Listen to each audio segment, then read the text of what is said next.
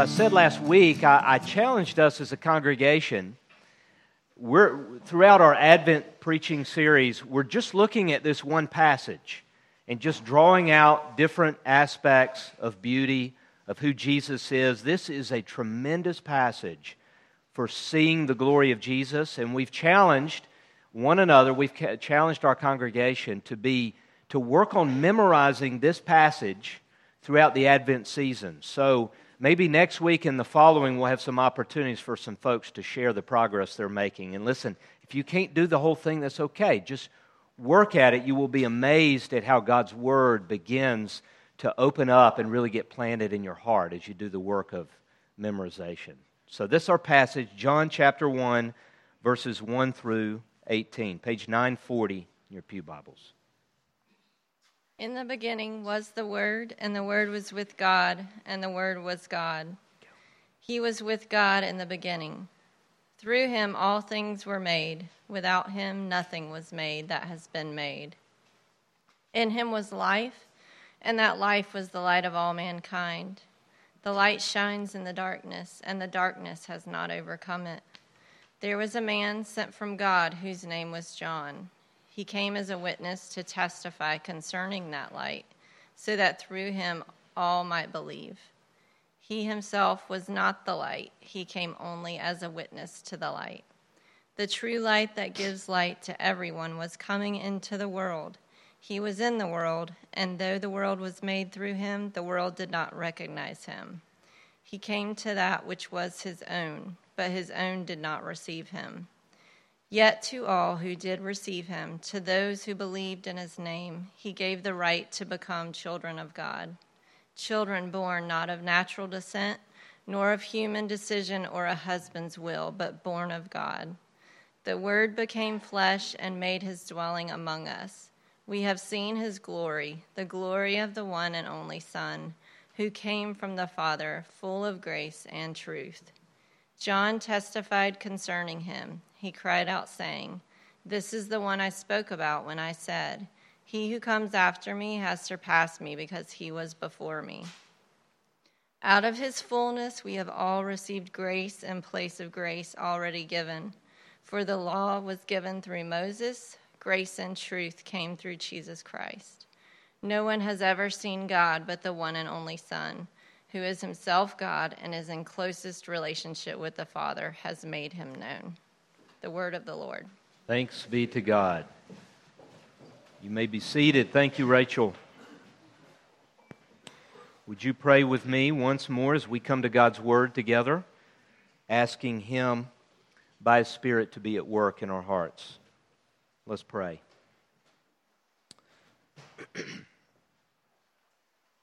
Lord Jesus, as we learn in this passage that whenever we encounter the Word of God, we are not just encountering words on a page, we are actually encountering the Lord Jesus. So would you just expand our understanding and our minds to know that we are in your presence, the presence of your Word, that Jesus, you are present with us, and you are powerfully at work in us. And I ask that you would send your Spirit to open our hearts, to open our eyes, to open our ears, that we would hear from you, that we would see you, that we would behold your glory, the glory of the light of the world. Come and work in us, your people. In Christ's name we pray. Amen. As we've said, we've been in an Advent series where we're talking about that challenge that we're presented with in the ways that we celebrate Christmas in our culture. You know, in our culture, Christmas is not just a Christian holiday. It's not just a holiday that the church observes. It's also something that our culture observes. And Christmas throughout the years has become secularized in so many ways. And one of the challenges is that all of these different ways of understanding Christmas and celebrating Christmas that are not bad in and of themselves, you know, the carols and the movies and the parties and the presents and the sleigh and the reindeer, all those things are not in and of themselves bad, but here's what happens. those things begin to distract from what is really at the heart of Christmas, and that is Jesus. So there's a real challenge in our hearts. And that challenge is that as we come into this season, our focus, our hopes, our hearts are moved away from what Christmas is really about, namely Jesus, and are moved on to all these other things that are in and of themselves not all bad. But that's the shape of our hearts. Our hearts are always being lured away by created things. And one of the challenges about that is that it's usually good things. At the heart of our brokenness is that we make good things in our life ultimate things. And that's what happens in Christmas. So there's a battle taking place. And what we have been focusing on in our Advent series is saying, how do we intentionally do battle in our hearts, direct our hearts, our affections, and our attention to Jesus, even as we go through this Christmas season. And that's what we've been talking about. At the same time, there's one aspect of the way that we celebrate Christmas, whether it be in the church or in the culture, that unmistakably points to Jesus. And that is the symbol of light. Isn't it interesting how much Christmas is about light? I mean, look here as we've put our decorations up here. We almost instinctively know that Christmas goes with light. Kids, what are some of the ways that you see lights at Christmas? Drew? On the Christmas tree, right? And the beauty of a Christmas tree, you know, we put our tree up, we put the lights on it, and we cut the lights off, and we just sit there and look at it. It's beautiful. It's beautiful. It's a fond memory. I remember being a kid and just sitting in my living room and just looking at the Christmas tree. So that's absolutely. What else?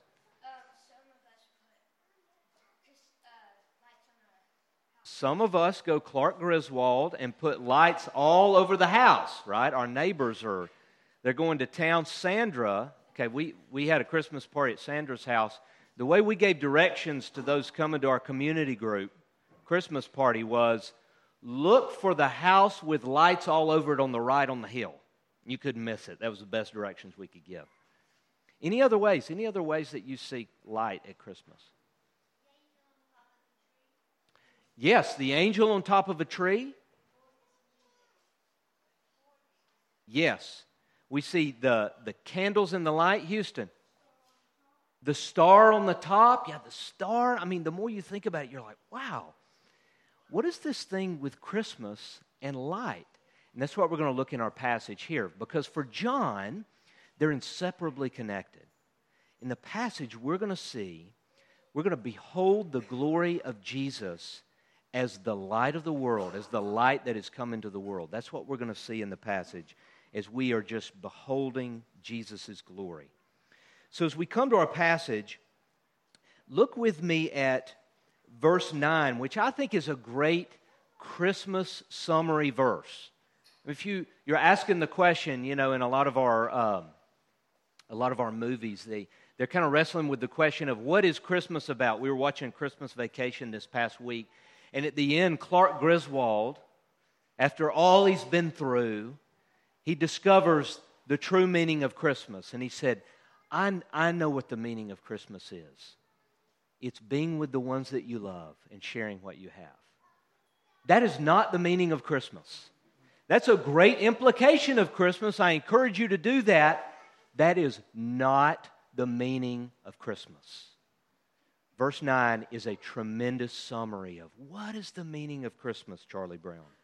Verse 9, the true light that gives light to every man was coming into the world. That's what Christmas is.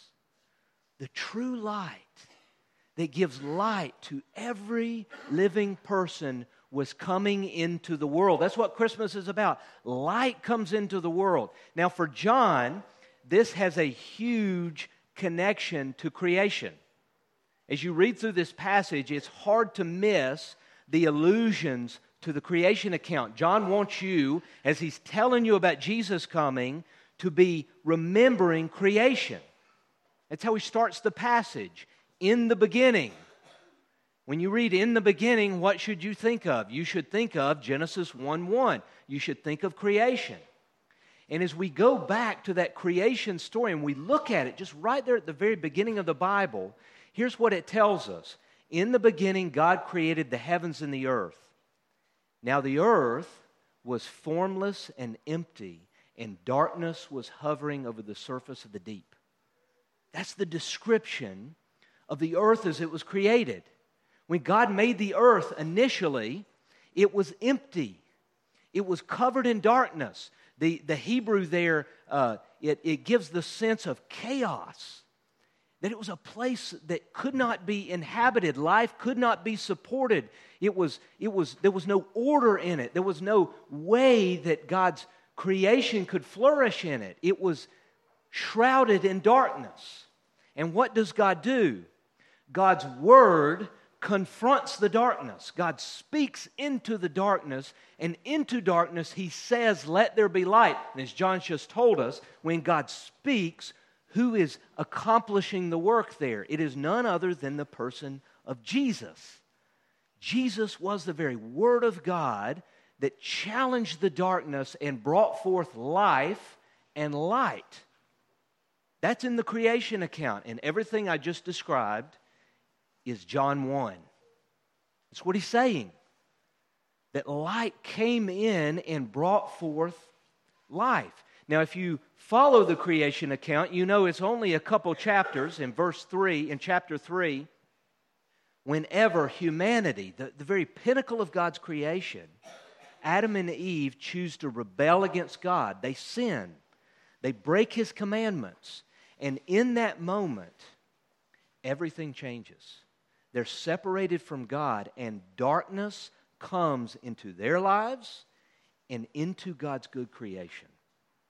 So the sense there is that God spoke against darkness and brought light, and yet humanity almost immediately takes God's good creation, a place filled with light and life, back into darkness. And what does God do? He doesn't give up and say, plan B, let's scrap all of this. He determines that even in that place that He would once again move against the darkness that has come into His world to bring forth life. The whole Bible is the story of that. How will God bring His light? Yet again to bring new creation, recreation. How will He yet again bring light into the darkness? And John says, here's the centerpiece of it, the person of Jesus. As He comes to bring light into the world. Here's the point. Light has to come from the outside. Darkness cannot produce light. And the reality about each of our hearts by nature and about this world is that it is a place of darkness. And so for us to know life, for us to know flourishing, for us to know the hope of a future that we were made for, we must have light that comes to us from the outside. We cannot get there on our own. You cannot reason your way into life. You cannot will yourself into life. There is nothing in this world that will bring about the hope and the future that every human being longs for. Technology will not do it. In our culture today, the hopes of technology are that one day, because of our smartness, because of our innovation, one day we're going to arrive. One day we're going to fix this planet. One day we're going to rid the world of oppression and hatred and violence and all of these things. If we just band together, we can do it. Sometimes we believe that in our own hearts. If I can just get my act together, if I can just figure it out, if I can just try harder, then hope is going to come and life is going to come. But the message of Christmas is it won't work because life cannot be found in here and life cannot be found in the world. The message of Christmas is that light has to come from the outside. It's got to be a miracle. Just like that miracle at creation of light coming out of darkness. How does that happen? It's God's miracle. The same thing has to happen in our hearts and in our life. The miracle of light coming from the outside. See, Christmas is entirely a message of grace, a message of rescue. We don't have the resources within us. We are utterly helpless in darkness, and God must speak light into our lives. That's the picture of Christmas. So the question becomes, what is the nature of this light? This is a huge image, not only for the whole Bible, but also for John. Throughout the Gospel of John, he's constantly using the images of light and darkness to help us understand who Jesus is. What does it mean that he says to us, Jesus is that light, the true light, the light of the world? What does he intend to communicate by that? In verse 4 helps us. It helps to color that in. What does it mean? Look at verse 4. Look at what he says about Jesus. That's the in him. The him is Jesus. In him was life, and that life was the light of men. So as we ask, what does it mean that he's life? From this verse, you can tell it means life. That's what he's referring to. It is the life of Jesus, the life that he brings, that is that light that's come into the world. It's his life. Now, what life is he referring to here? He's not referring to physical life, although that too comes from Jesus.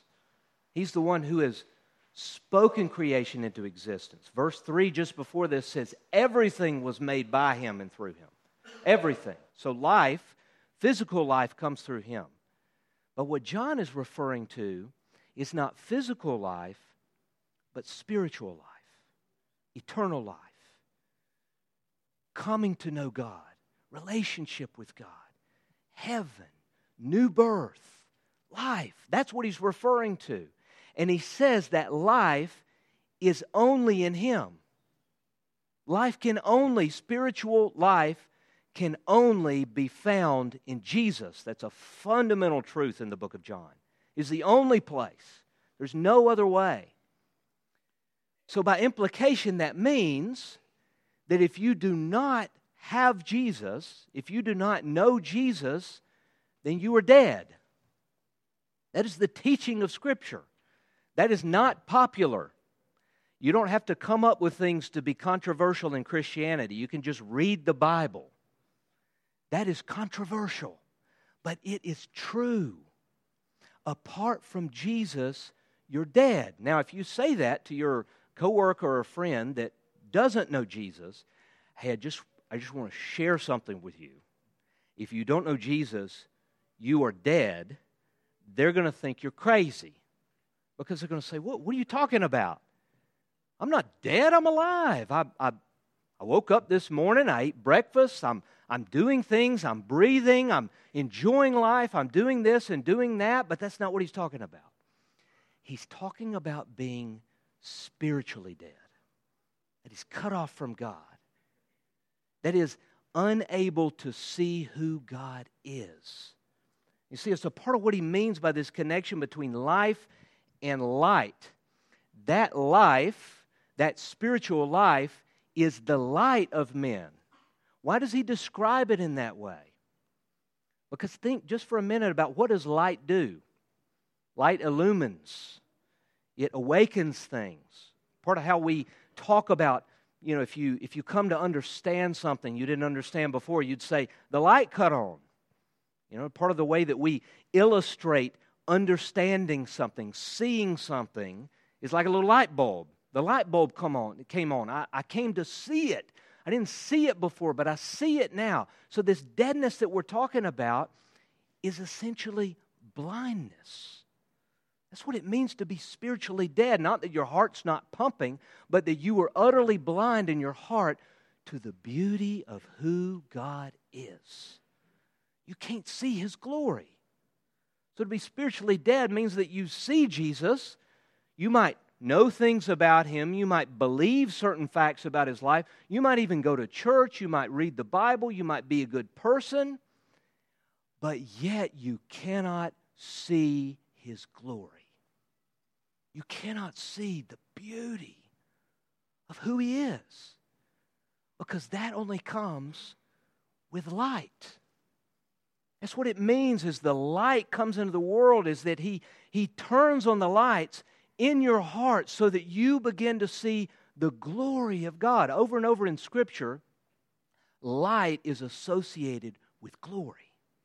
So for God to shine His light means that He opens the eyes of your heart, that those who are spiritually blind, their eyes get open to behold God's glory. That is what it means to know life.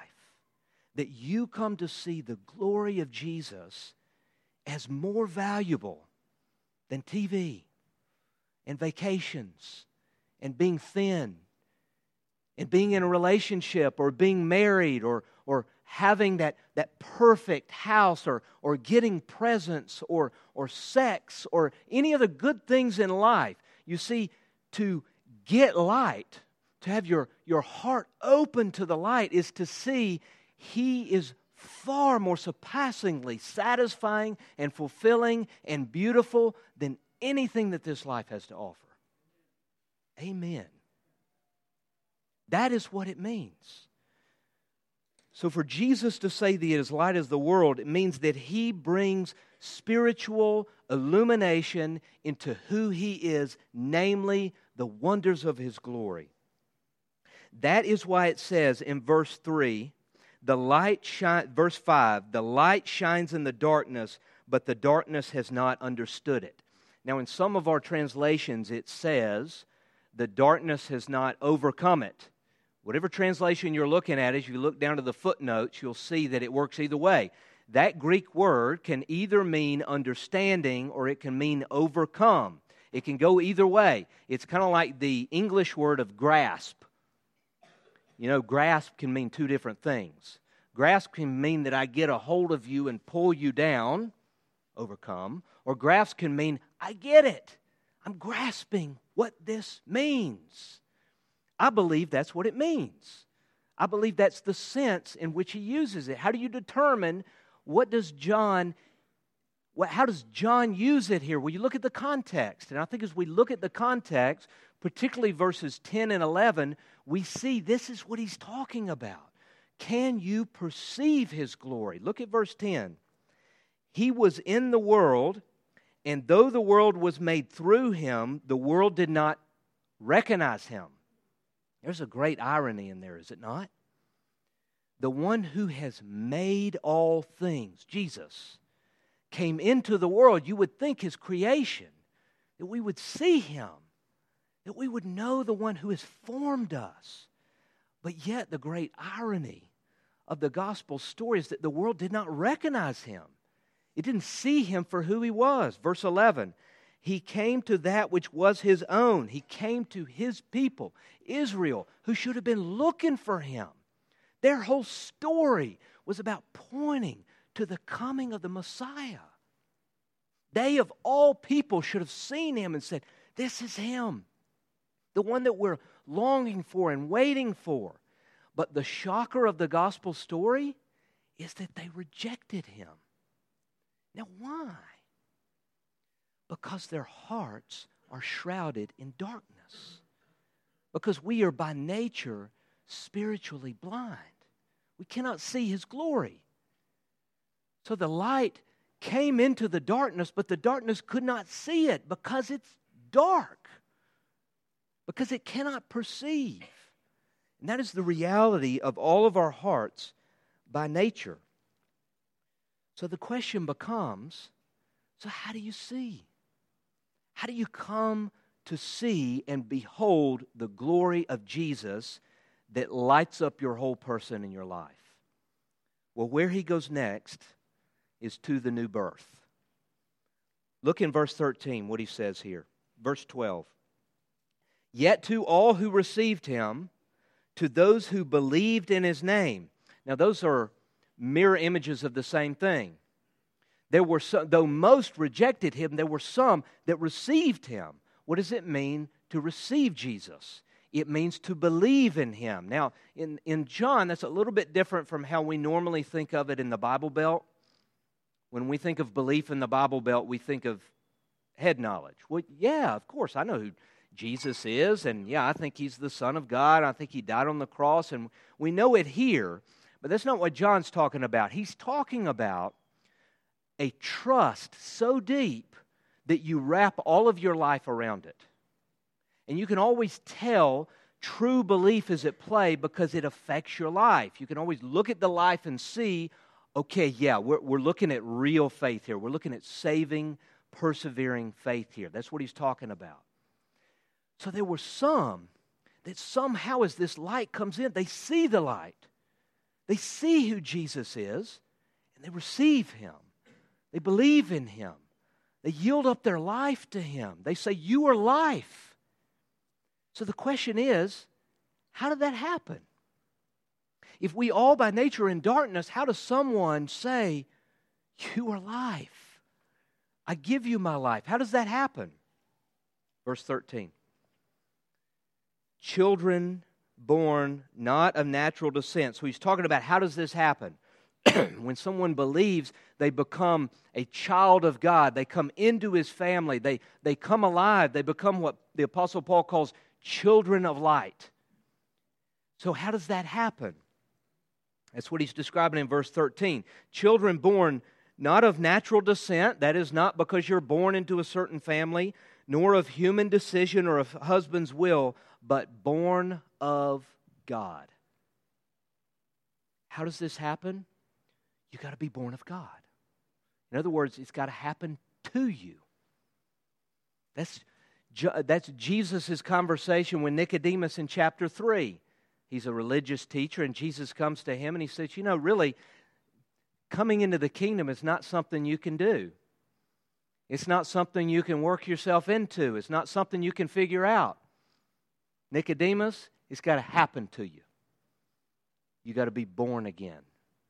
Nicodemus says, what are you talking about? How you get back in your mama's womb? How does that work? Right? And Jesus says, no. I'm not talking about that. I'm talking about being born from above. I'm talking about God has got to come to you in your deadness and say, let there be light. See, the only way for it to happen, to see the beauty of who Jesus is, to come to see that His glory is so much more precious and valuable than anything that this world has to offer, is if God comes and gives you new life and gives you new eyes. Apart from that, there's no way. It's entirely by grace. The Apostle Paul describes it. I mean, it's amazing when you see parts of Scripture that just so align with one another.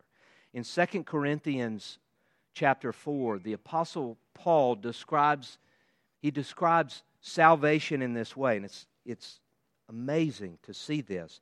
Again, he's using the image of creation to describe this miracle of God coming into a heart that is dead, a heart that is blind, a heart that cannot see the glory of Jesus, God coming in and giving you new life so that you begin to see who He is. Here's how he describes it. He says this, for it was God who said, let there be light. Okay? When did God say, let there be light? Creation. He's taking you back to creation. You remember that? It was all dark. It was empty. There was nothing there. It was chaotic. There was no life. There was no possibility for life to come out of that. And what did God do? He said, let there be light.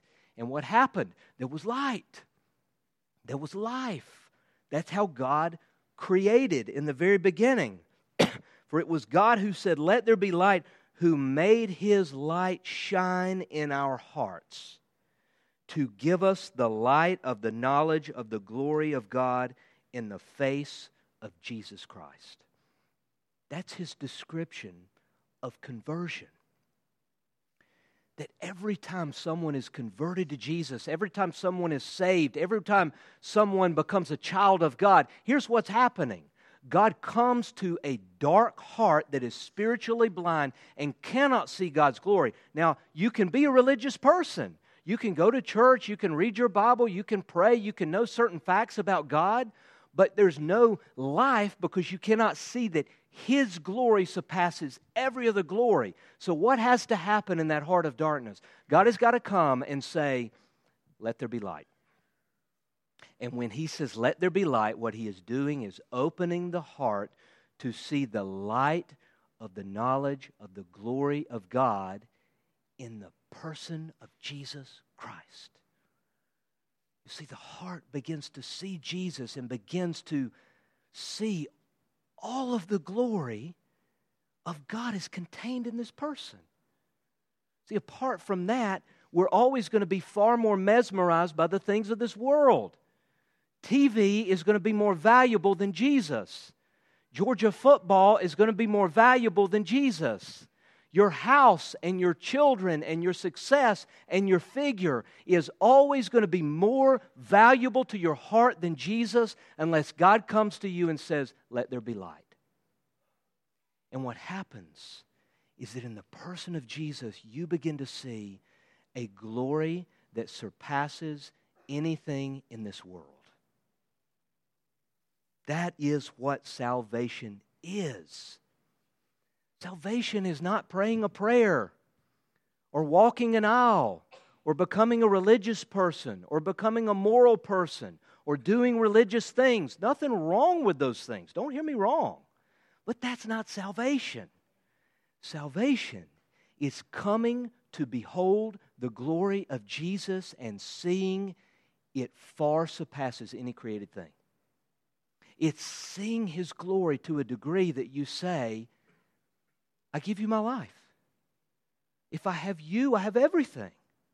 But take my life. I give it over to you. What do you want? I give it away to you. If I can have you, I have everything." When that begins to happen, our grip on all these other created things begins to do this. That is salvation. So here's our question. Has the light of who Jesus is captured your heart? I'm not asking, do you believe that this is true intellectually? I'm not asking, have you had a religious experience? I'm asking, has the glory of Jesus hit home in your heart? Has the light cut on to where you say, "He's the King. He is my treasure"? Has that happened? That is salvation. And you got to ask that question. Because it's so easy in the Bible Belt to think salvation is doing certain stuff rather than falling in love with the King of the world. And I imagine for many of us, the response is, yes, I have. But it feels really dim right now. Is that where you are? Yeah, that is true of me. Like I've come to see that Jesus is the ultimate center. But in my life, I'm cold. I'm wrestling with that. Is that where you are today? Because that's the battle of the Christian life. The battle of the Christian life is to behold Him as more satisfying than the created things that are all around us. And that is the nature of our hearts, to run after these things, to find life in them. And so the Christian battle is a battle to behold Him as more satisfying than all of these other things that we encounter. Is that you now, it feels dim? I certainly relate to that. So what do you do? What do you do if the glory of Jesus is dim in your heart? What do you do if you're sitting here saying, "Yeah, I don't get it. I see all of you Christians and you're so excited about Jesus. I don't get it. I kind of understand and I've heard it over and over and I don't get it." What do you do if you're in that situation or if you're in this place where His glory is just kind of veiled? What do you do? It's the same thing for both. Repent and behold. To repent means to just turn away. It's to begin to recognize, my gosh, I take stuff that's been made, like children and reputation and work and success and outfits and my image, and I take all of these created things and I make them ultimate in my life and I look to them for identity. Repentance is saying, wait a minute, that's not life. So I'm turning from that as life. My heart goes there, I'm turning from it, and I'm beholding Jesus. I'm fixing my heart on Him. I'm meditating on Christ, as Keller says, till my heart gets hot with Him. See, that's how we change. That's how you enter the Christian life, and it's how you grow. If you're in a place where you're dim, turn from all of those things that capture you and behold Christ. How do you behold Him? You behold Him in His Word. You just fix your eyes on Him. Speak to Him in prayer. Be with Him in prayer. Be with His people. Behold Christ. That is how we begin to fall in love with His glory. Let me stop there just for a minute. Well, actually, let me close with this. Then we'll have just a second to discuss. It's I love the conversion of St. Augustine. St. Augustine was this church leader, probably the greatest theologian, teacher, thinker the church has ever known. He lived around 400 A.D. So we're talking, this guy comes along just a couple hundred years after Jesus. And yet we are still standing on his shoulders in our understanding of the gospel and who Jesus is. Now, the thing to understand about Augustine is that he was a guy who had strong passions in his heart and his life. He was addicted to sex. He was a sex addict. He was absolutely controlled by that. He was addicted to success and to wealth and to money. And he wrestled for this long period in his life where he wanted to follow God. He wanted to know God, but there's these things in his life that were always winning out. They were the greatest barrier in his life. And he would try to let go of those things and come to God, but he always went back and he always went back. But then there was a day that everything changed. It was the day of his conversion. And it was a day where he didn't do anything. Something got done to him. The lights came on. And here's how he described, looking back, this is him writing years later, looking back on his conversion. Here's what he says. How sweet all at once it was for me to be rid of those fruitless joys which I had once feared to lose. Love that. He calls all of those things that just had their grip in him, that just had their teeth sunk into his heart. He calls them fruitless joys. They were joys that bore no fruit in his life. They were temporary. They didn't bring peace and lasting wholeness. Do you know that about the things in your life you struggle with? That there's this temporary joy, but there's no lasting peace. There's no life from it. He said how sweet it was when I was finally rid of those things in my heart. How did he get rid of them? Look at how he describes it. You drove them from me. You who are the true, the sovereign joy. He calls God over and over and over the sovereign joy. That God is a joy that comes in and displaces every other joy in our heart. You drove them from me and you took their place. O Lord, my God, my light, my wealth, and my salvation. See that description of conversion by Augustine? That the nature of conversion is God coming in and driving out all of the things that have their grips upon our heart, driving them out by a greater, more satisfying joy, sovereign joy. It's coming to see that, God, you are more satisfying. You see, you can't produce that. It's got to happen to you. You drove them from me. So what are we asking God to do? Make this your prayer. God, drive those fruitless joys from my heart and take their place. Whether you've never come to Him or whether He's dim to your heart now, make that your prayer. Sovereign Lord, come and drive those fruitless joys, the things that have a hold, and would you become my sovereign joy? Would you become more glorious and satisfying to my heart than any created thing? That's what we're asking this Christmas. That's why we're memorizing John 1. It's a way to say, God, let this take hold in my heart. Let me close this in prayer and ask our musicians to go ahead and come up.